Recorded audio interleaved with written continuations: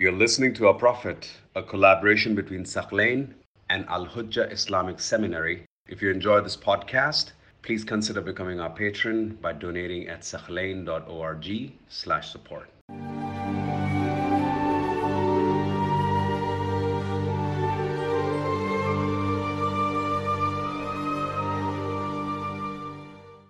Now something huge happens in the life of Maria after she's pregnant and she gives birth. What happens after Maria gives birth? Something very disturbing happens. Any idea? After she gives birth to Ibrahim, something very disturbing happens. What? There is an accusation. Remember that man Jurayh that the Muqawqis sent with Maria and her sister Shireen? Jurayh was the cousin and the relative of Maria. So he was a relative, and when Maria was staying in the suburb of Medina al-Aliya, outside of Medina, he would check on her.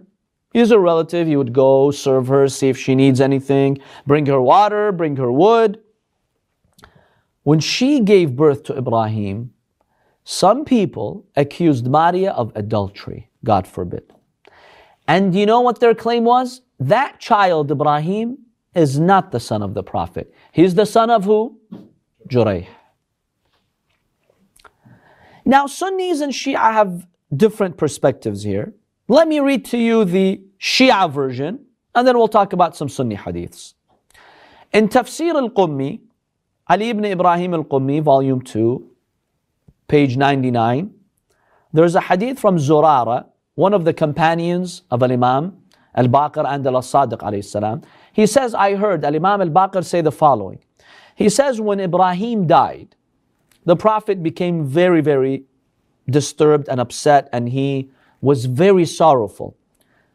So Ayesha said to the Prophet, مَا الَّذِي يُحْزِنُكَ عَلَيْهِ? Why are you so upset? Why are you crying so much? فَمَا هُوَ إِلَّا إِبْنُ جُرَيْحٍ. He's the son of Jurayh. Why are you crying? What did she mean by that when she said he's the son of Jurayh? Maria had an affair with Jurayh, and that's not your son. What did the Prophet immediately do when Maria said that? I'm sorry. When Ayesha said this about Maria, what did the Prophet immediately do? What? No, he did not deny it. He did not tell her to take it back. No. He immediately commanded Imam Ali alayhi salam. He told him, Ali, take the sword and go and kill Jurayh. I'll analyze this, don't worry. We'll analyze this. Yeah, Shia hadith. Sunni hadith also says this part too. We'll get to it. Imam Ali takes the sword from the Prophet with a command to slaughter who? Jurayh, for this big crime, supposed crime. Jurayh the Coptic, he was a Christian, remember. Maria became Muslim, but Jurayh may have stayed a Coptic, we don't know. He was in a garden close to Maria. The Imam alayhi salam knocked at the door of the bustan, the ha'it, the garden. Jurayh came to open the door, but then he saw the anger in the face of Ali ibn Abi Talib alayhi salam. So he started running, afraid of the look of Amir al-Mu'mineen. So the Imam alayhi salam jumped over the wall, he entered the garden, and he started chasing Jurayh. Jurayh is running, Imam Ali alayhi salam is chasing him. So Jurayh, fearing for his life, he climbs a palm tree. He climbs up a palm tree to save for his life. But then he falls from one of the branches of the palm tree. When he falls, he was wearing a garment, you know, the Arab garment at the time. You know, you don't wear basically a pajama or an underwear, you just wear a garment. So when he fell from the palm tree, the garment was lifted and his entire private area was exposed. This is in Sunni hadith and in Shia hadith, this part. His entire private area was exposed. Imam Ali was seeing. Imam Ali noticed that Jurayh has no private parts. A deformity in his biological creation. He completely had no private part. So he stops. He doesn't kill him. He goes back to the Prophet ﷺ. He tells him, Ya Rasulullah, when you command me a command, like to kill somebody, and if I find something unusual, is it okay for me to stop and not execute the command and come back and consult you? Or I have to go and execute the command no matter what? The Prophet said, no, you have the right to come and consult me. It's like, what happened? It's like, Ya Rasulullah, something strange happened. I went to kill Jurayh just like you told me. Then he fell from the tree. The garment got exposed, got uncovered as he was falling. And I saw that he completely has no private part. In Arabic, this is called mamsuh or majboob. Completely no private part. Al-Imam al-Baqir alayhi salam is narrating this hadith. When Imam Ali alayhi salam said this to the Prophet says, Alhamdulillah alladhi yasrufu anna su'a ahl al-bayt. All praise is due to Allah for showing the status of the Ahl al-Bayt and from protecting us from any evil.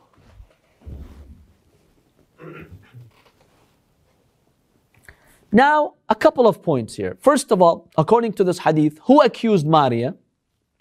Ayesha. Number two, what is this hadith stating? How did Allah show that Ayesha was lying?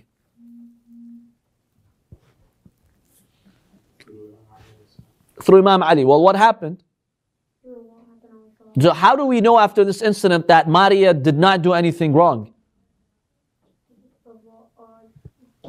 Imam Ali confirmed that Jurayh has no private part. In fact, Jurayh was brought into the mosque, and it seems, according to some traditions, the companions verified that he has a deformity and he has no reproductive organs. He just doesn't have any of those organs.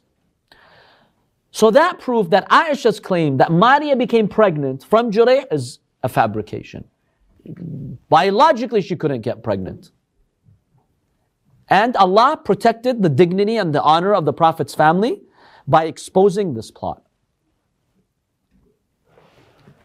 Now, there are some troubling aspects of this hadith, right? What is a troubling aspect? Running away, to kill him.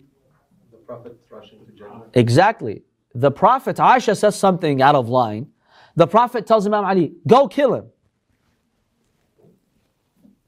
How does this work? Yes. How do you justify that? It's impossible for... So the Prophet already knew through ilm al-ghayb. But then how do you give such an order? What's the point of giving such an order? Like, what's the wisdom behind it? He already knew. What? He already knew it was going to happen. Yeah, he already knew. But why give such a command to Imam Ali, go and kill him? Yeah. The Prophet could have said, let's investigate. To indicate the seriousness of Aisha's accusation. Sometimes when someone says something false and something huge, it's expected of you to show anger. Okay, let me get to the bottom of this. Ali, go kill him right now. So you draw the attention of everyone in Medina. We have a huge case. The Prophet has ordered someone to be killed. Everyone's now watching. And then Imam Ali is going to uncover the plot. And everyone now sees how Aisha made that accusation. It was an amazing way for the Prophet to expose the plot. How do we know this? Hadith from Imam Abi Abdullah al-Hussein. From Imam Abi Abdullah Sadiq alayhi salam. Abdullah ibn Bukair, one of the companions of Imam al-Sadiq, he told him, Yabna Rasulullah, when the Prophet commanded Imam Ali to kill that Coptic man, he knew she was lying, Aisha, didn't he? He says, yes. He knew. He said, okay, then why didn't the Prophet tell Imam Ali, go investigate? Why did he tell him go and kill her? Imam al-Sadiq says, no, he knew exactly. He says the Prophet did that so Aisha can see the seriousness of what she did, and that through lying, she's about to get a Muslim man killed. So by the way, we know from this hadith that Jurayh the Coptic became a Muslim, right? That a man is getting killed because of such false accusations. When you accuse someone of indecency like that, sometimes death can result. So Aisha realize the seriousness of what you said. So the Prophet gave that order to make it dramatic. The Prophet deliberately wanted to dramatize the whole incident. Why? To bring light to the ugly act that Ayesha did by accusing her, and to let everyone know in this society and community that the Prophet's family is pure, and that Maria did no such thing, and that Ibrahim is the son of the Prophet.